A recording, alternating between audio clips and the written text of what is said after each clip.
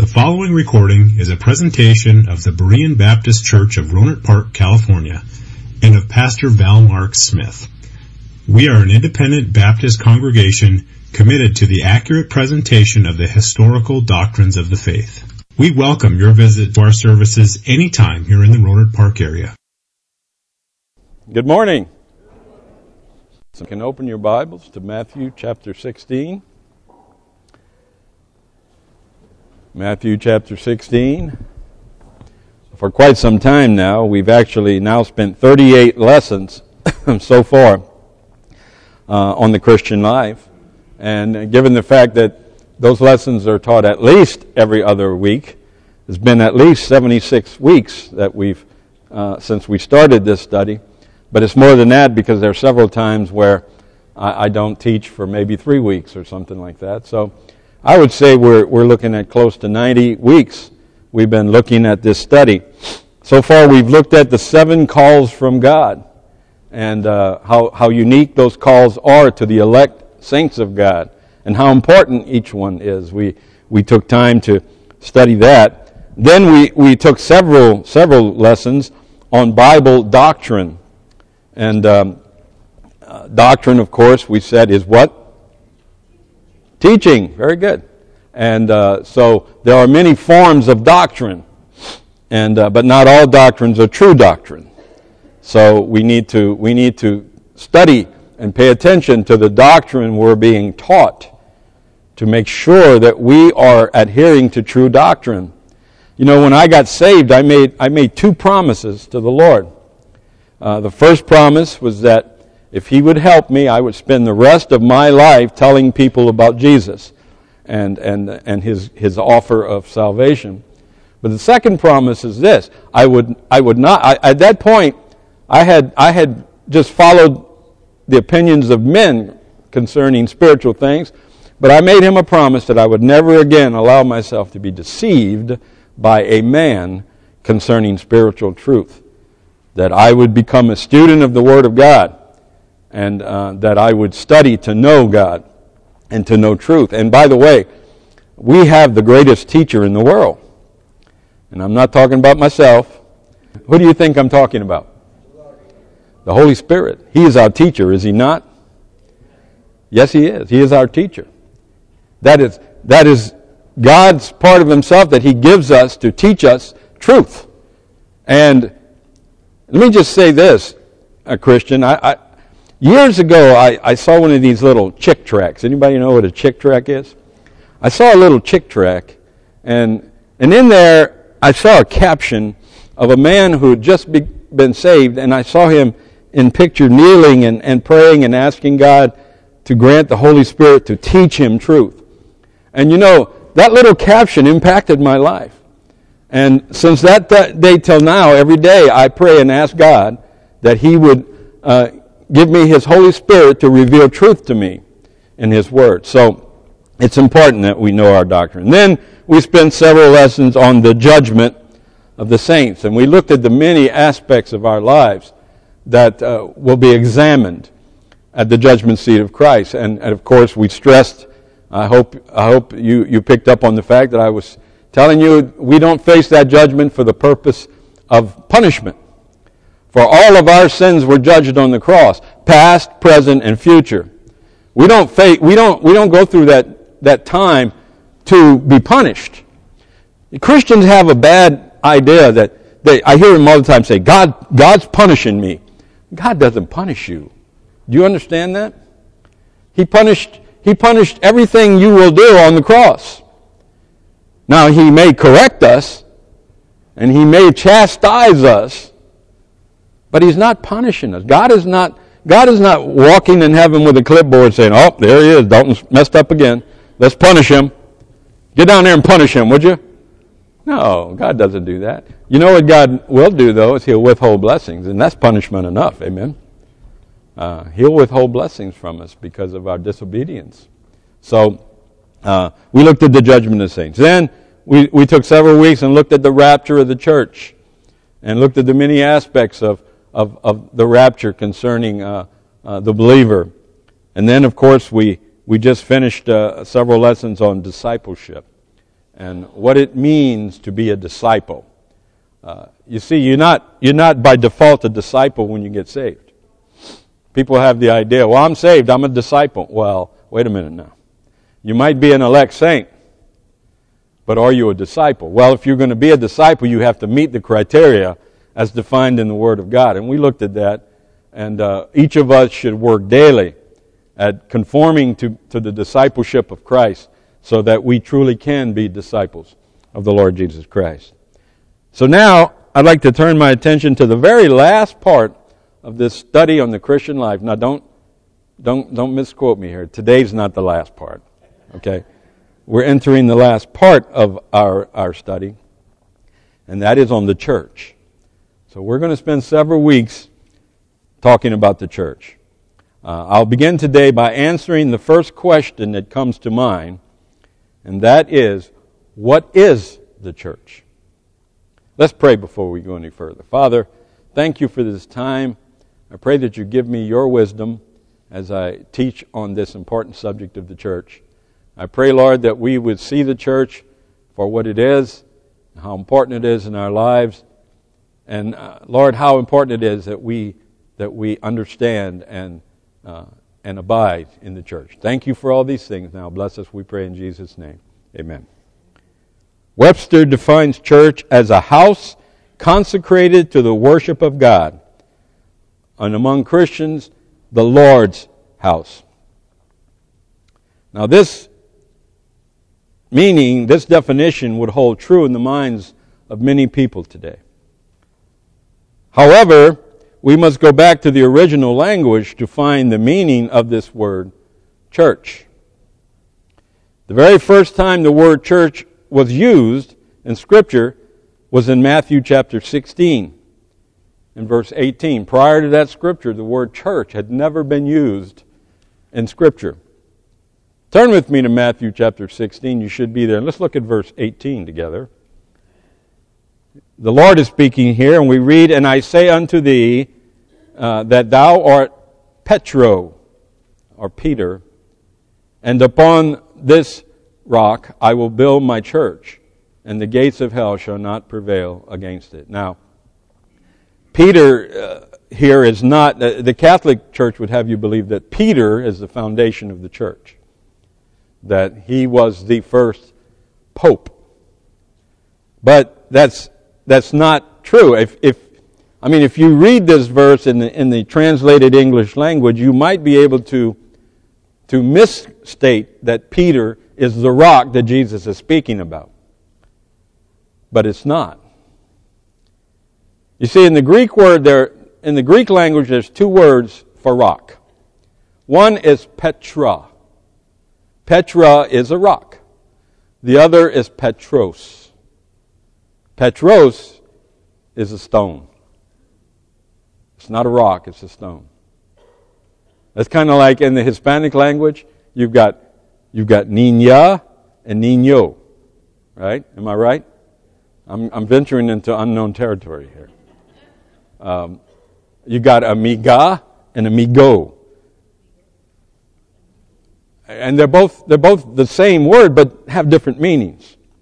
So here in this verse, Jesus is saying, "Thou art Petros." He's saying, Peter, you're a little stone, but upon this rock, this Petra, speaking of himself, I will build my church.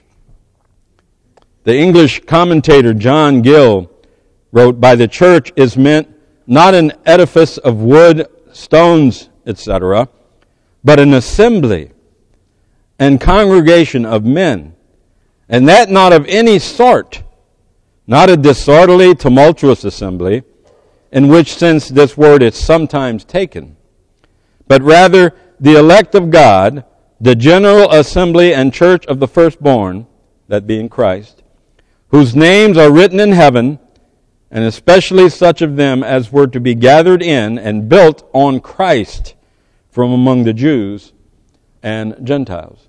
Now, I put that excerpt on your study sheets today because I wanted you to see historically what Baptist people believed concerning the church. It is important here to keep this scripture in context. Christ is speaking to Peter. He is in essence telling Peter that he, Christ, is the rock upon which the church shall be built. He's not crowning Peter as the foundation of the church. To take this statement by Christ and to imply that the church is built upon Peter would be to give credence to the Catholic doctrine that Peter was the first pope, the vicar of Christ, the universal head of the visible churches on earth. This I cannot do or accept. If they're right, we better get with it, right?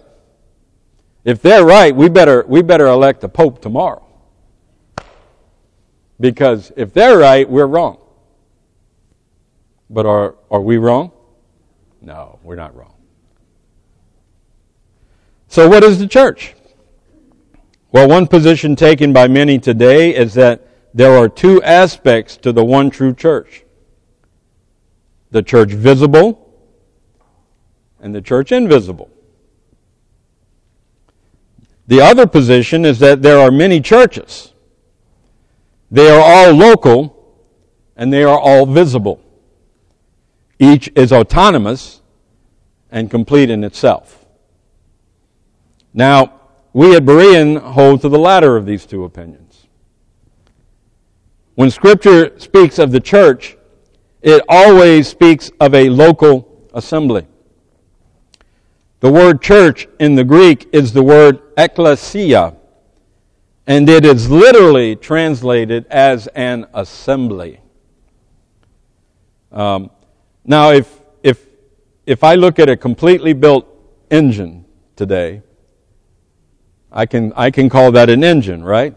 Because it's assembled and it's functional. But if I look at a pile of parts over here, can I call that an engine? No. It's not assembled and it's not usable. So if we have a local church, an assembly of believers who come together for the purpose of worship and honoring God, we can call that a church. Because it's assembled and it's usable. It serves a purpose. But if we believe in an invisible universal church, where is it? Well, it's invisible. You can't see it. Well, then how do I know it's there? And what does it do? Well, it doesn't do anything. Okay. Well, the Lord called His church to serve. How does the universal invisible church serve? So we have to consider these things when we try to define a church. Never in Scripture do we see the church referred to as a universal or invisible body of believers.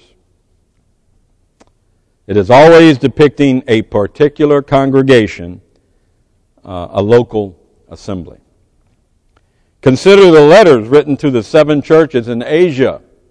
We see those in Revelation chapter 2 and Revelation chapter 3.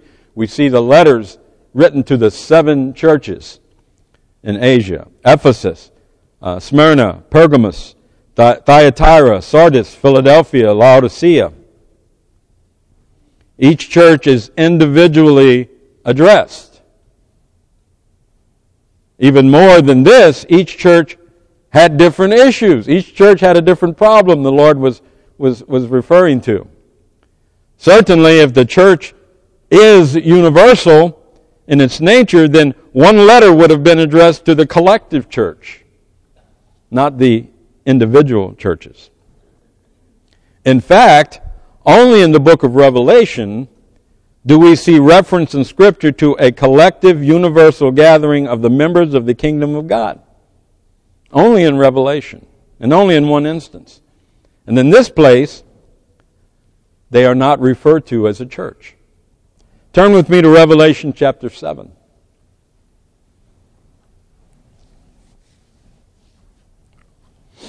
Revelation chapter 7. And let's look at verse number 9. Revelation chapter 7 and verse 9, we read here, "After this I beheld, and lo, a great multitude, which no man could number, of all nations and kindreds and people and tongues, stood before the throne and before the Lamb, clothed with white robes and palms in their hands, and cried with a loud voice, saying, Salvation to our God, which sitteth upon the throne, and unto the Lamb." Did the word church appear there? Wouldn't it have been an ideal opportunity for the Scripture to say, "In this I beheld, and lo, a great gathering of Christians, a great church was assembled"? No, we don't see that. We don't see that because it wasn't a church. Now, given this, I cannot accept the teaching of a universal church. Such teaching has no basis nor support in Scripture. It is a teaching that lessens the necessity and the importance of the local church. Did you hear that? A universal church teaching negates the importance of the local church.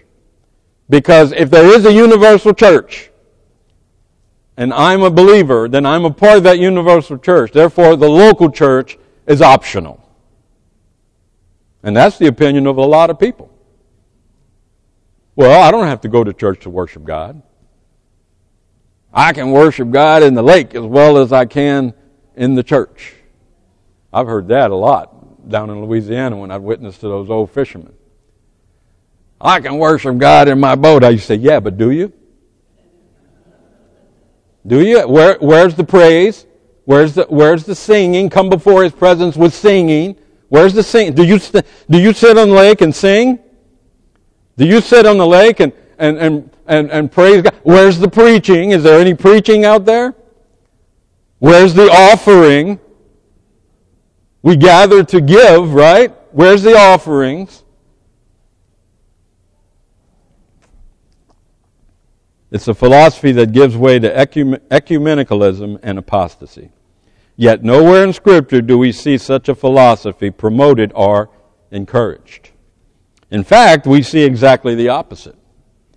In 2 Corinthians chapter 6, Paul writes, "Wherefore come out from among them, and be ye separate, saith the Lord, and touch not the unclean thing, and I will receive you, and will be a father unto you, and ye shall be my sons and daughters, saith the Lord Almighty."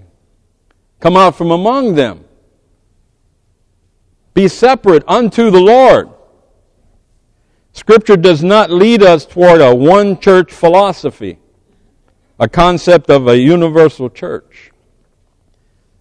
And by the way, the Spirit of God does not lead us in that direction either. And the Spirit leads us into what? All truth. That's right. The Spirit will never lead us into anything that's not truth. So what is the church?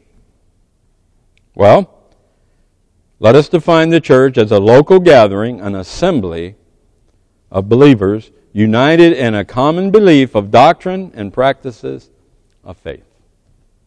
Hebrews chapter 10, we read, "And let us consider one another to provoke unto love and to good works, not forsaking the assembling of ourselves together, as the manner of some is, but exhorting one another, and so much the more as ye see the day approaching."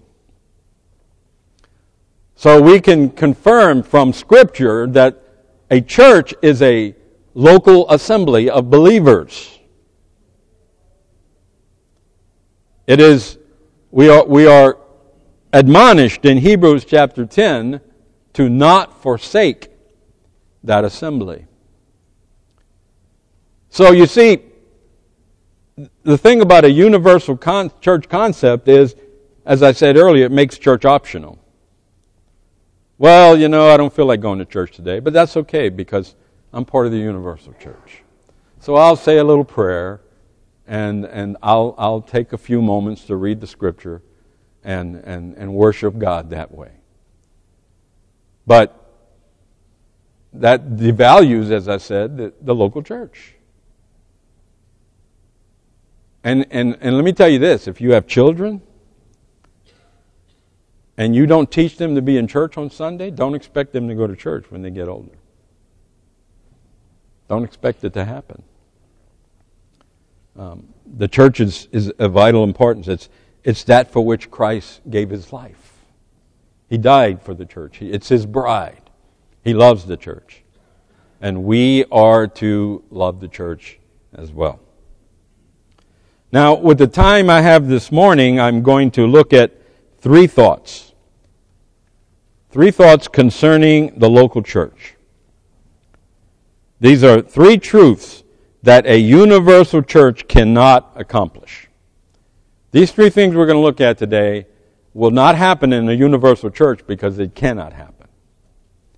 And these are the responsibilities of the church. Therefore, we must understand the importance of them. Number 1, we gather to worship God. We gather to worship God. Turn with me, if you would, to Psalm 99. Let's all go there together.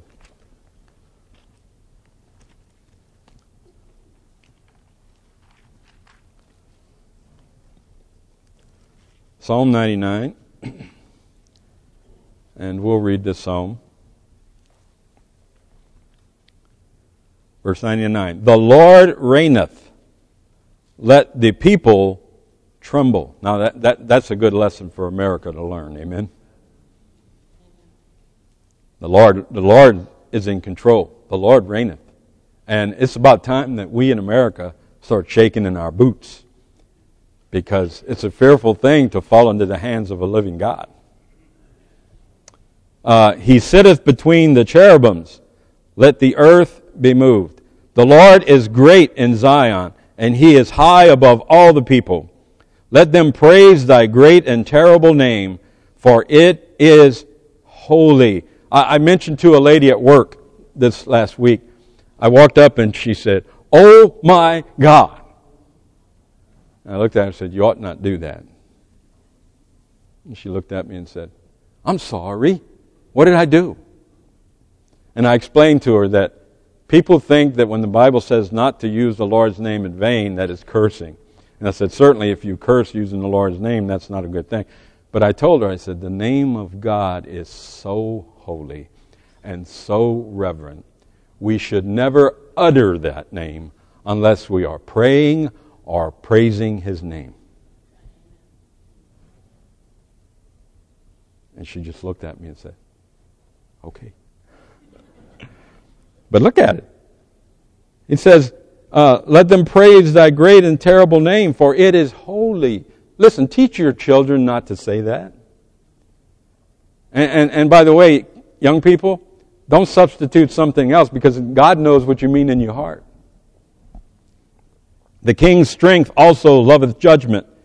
Thou dost establish equity.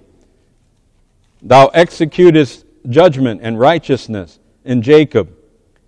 Exalt ye the Lord our God, and worship at his footstool, for he is holy. Moses and Aaron among his priests, and Samuel among them that call upon his name, they called upon the Lord, and he answered them. He spake unto them in the cloudy pillar. They kept his testimonies and the ordinance that he gave them. Thou answerest them, O Lord our God. Thou wast the God that forgavest them. Though thou tookest vengeance of their inventions. Exalt the Lord our God, and worship at his holy hill, for the Lord our God is holy.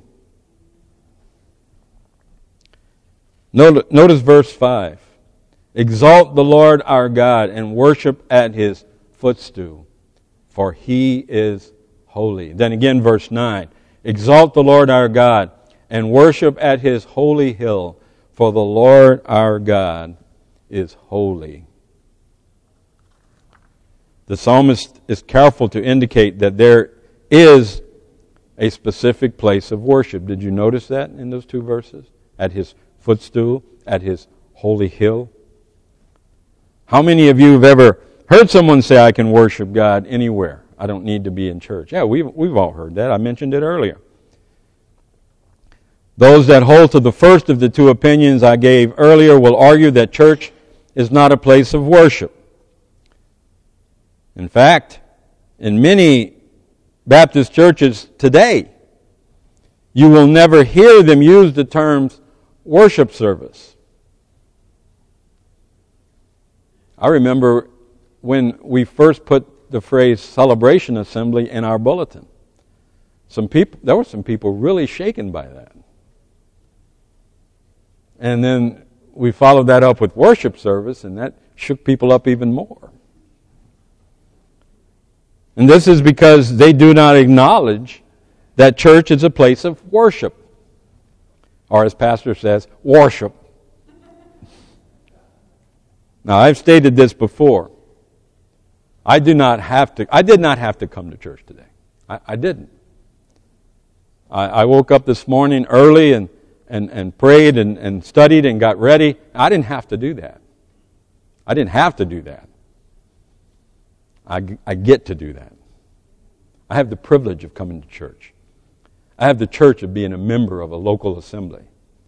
I have the privilege of coming together and singing the hymns and worshiping God in His glory.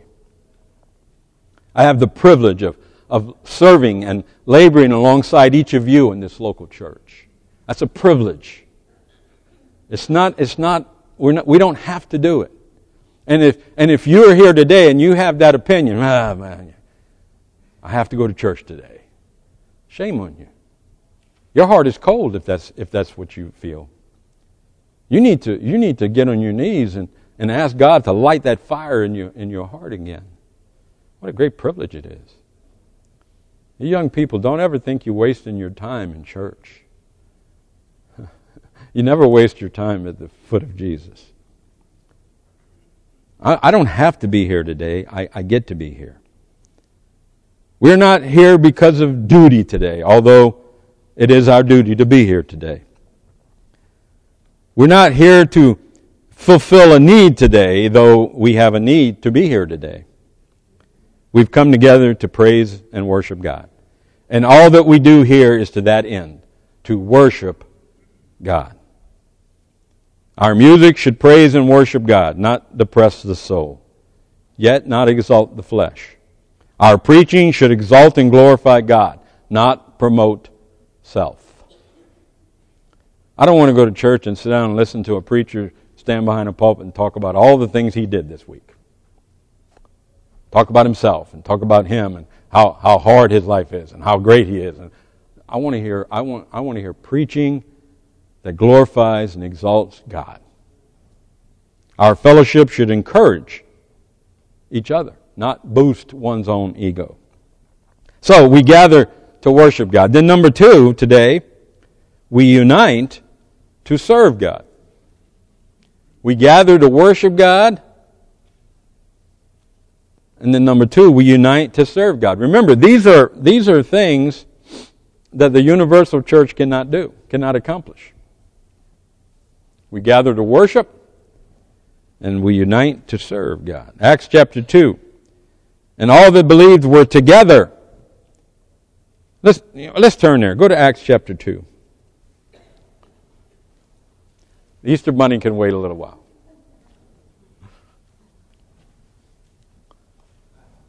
Easter Bunny come to my house, he's going to end up with a fricassee. I'll tell you that right now.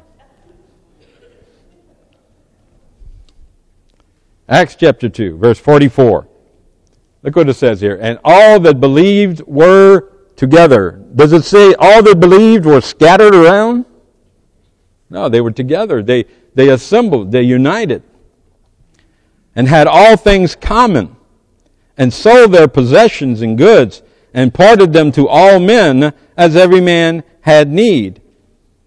And they, continuing daily with one accord in the temple and breaking bread from house to house, did eat their meat with gladness and singleness of heart, praising God and having favor with all the people. And the Lord added to the church daily such as should be saved. You see that? These people united together. They pulled all their resources together, had all things common. They sold all their goods, and they parted as men had need. What were they doing? They were serving God in that place, and they united to serve the Lord.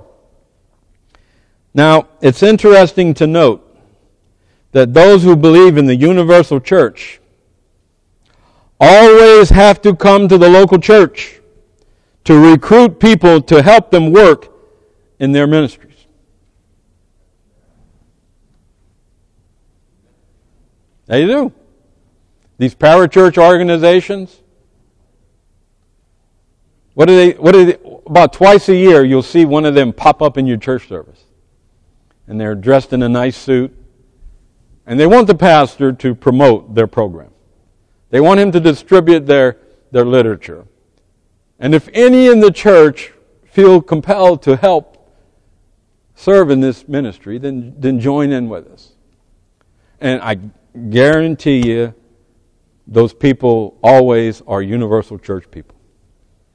You see, they don't have an assembly to pull from. They don't have people to recruit. They have to go and try to pull from the local church. But the local church doesn't have that issue. Well, we still have that issue, but we don't have the same issue. We have trouble getting people to serve, but we have lots of people to pull from. We come together here and we pool our talents and resources to serve the Lord. Music ministry, things such as the Pioneer Club, visitation programs, the youth ministry, all these things.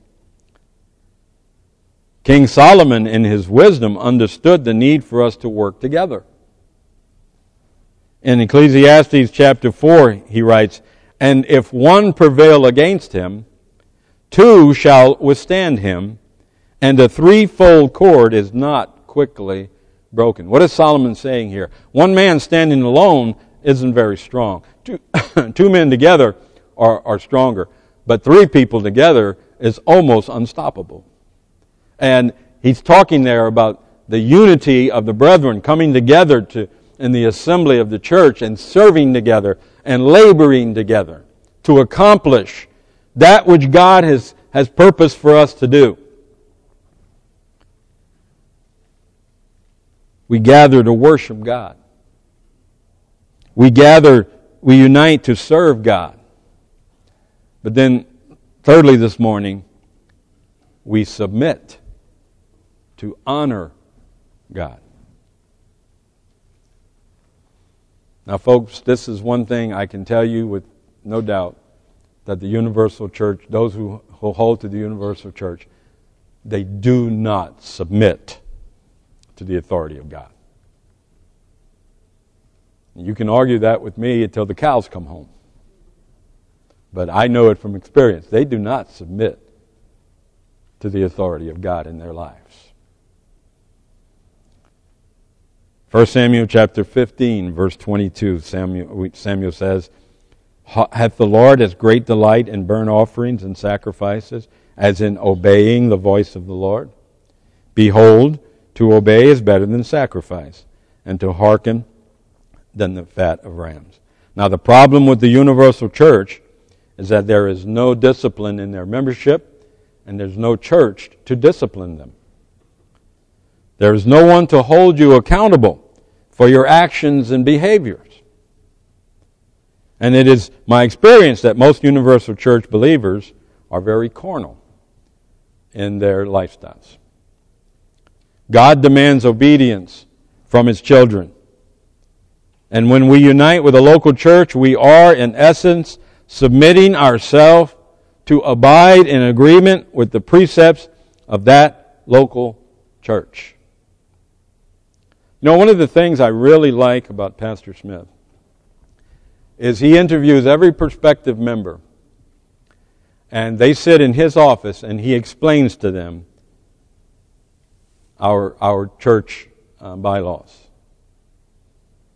And he explains to them that by being a member in this church, you agree to abide by all of these expectations. See, most churches are just in such a hurry to add numbers to their roll. They don't care if that person's saved. They don't care if he's been baptized scripturally. They don't care if he agrees to all of the expectations of the church. They don't care if he believes in their doctrine. They don't care about any of that. They just want to be able to go to a conference somewhere and say, We had 58 decisions last Sunday. 58. Oh, wow. Praise the Lord. But don't count your eggs until they've hatched. Okay? And I'm not trying to be unkind here, folks. I'm just being factual. This is what drives these people. I know I was in that group for quite a while. I went to their conferences. Never once did they come up to me and say, Brother Abshire, how's your family? How's your wife and kids? They doing okay? Good. How about your church families? They all doing well? No, it was always, first thing they said when they come, hey, brother, how many decisions you had Sunday? I didn't have any. The Lord might have had some, but I didn't have any. Listen, churches are all mixed up today. They really are. God demands obedience from His children. Now, this concept is consistent with the teachings of Paul and Peter, James and John, as outlined in the Holy Scriptures. So what is church? It is not a building built with hands. It is not a mystical, invisible collection of people professing to be saved. What is church? Let me give you the last statement on your study sheets. It is a local, visible, called out, meaning the elect, assembly of believers, united under a common doctrine, worshiping, serving, and honoring God with their lives. That is what the church is. And that's what our pastor and our deacons and our members in this church strive to make sure that we have here at Berean Baptist Church. A local, visible, called out assembly of believers united with a common doctrine, worshiping, serving, and honoring God with our lives. All right, folks, we'll continue our study into the church in 2 weeks, Lord willing, and if not, in 3 weeks, Lord willing. But have a great day, and you are dismissed.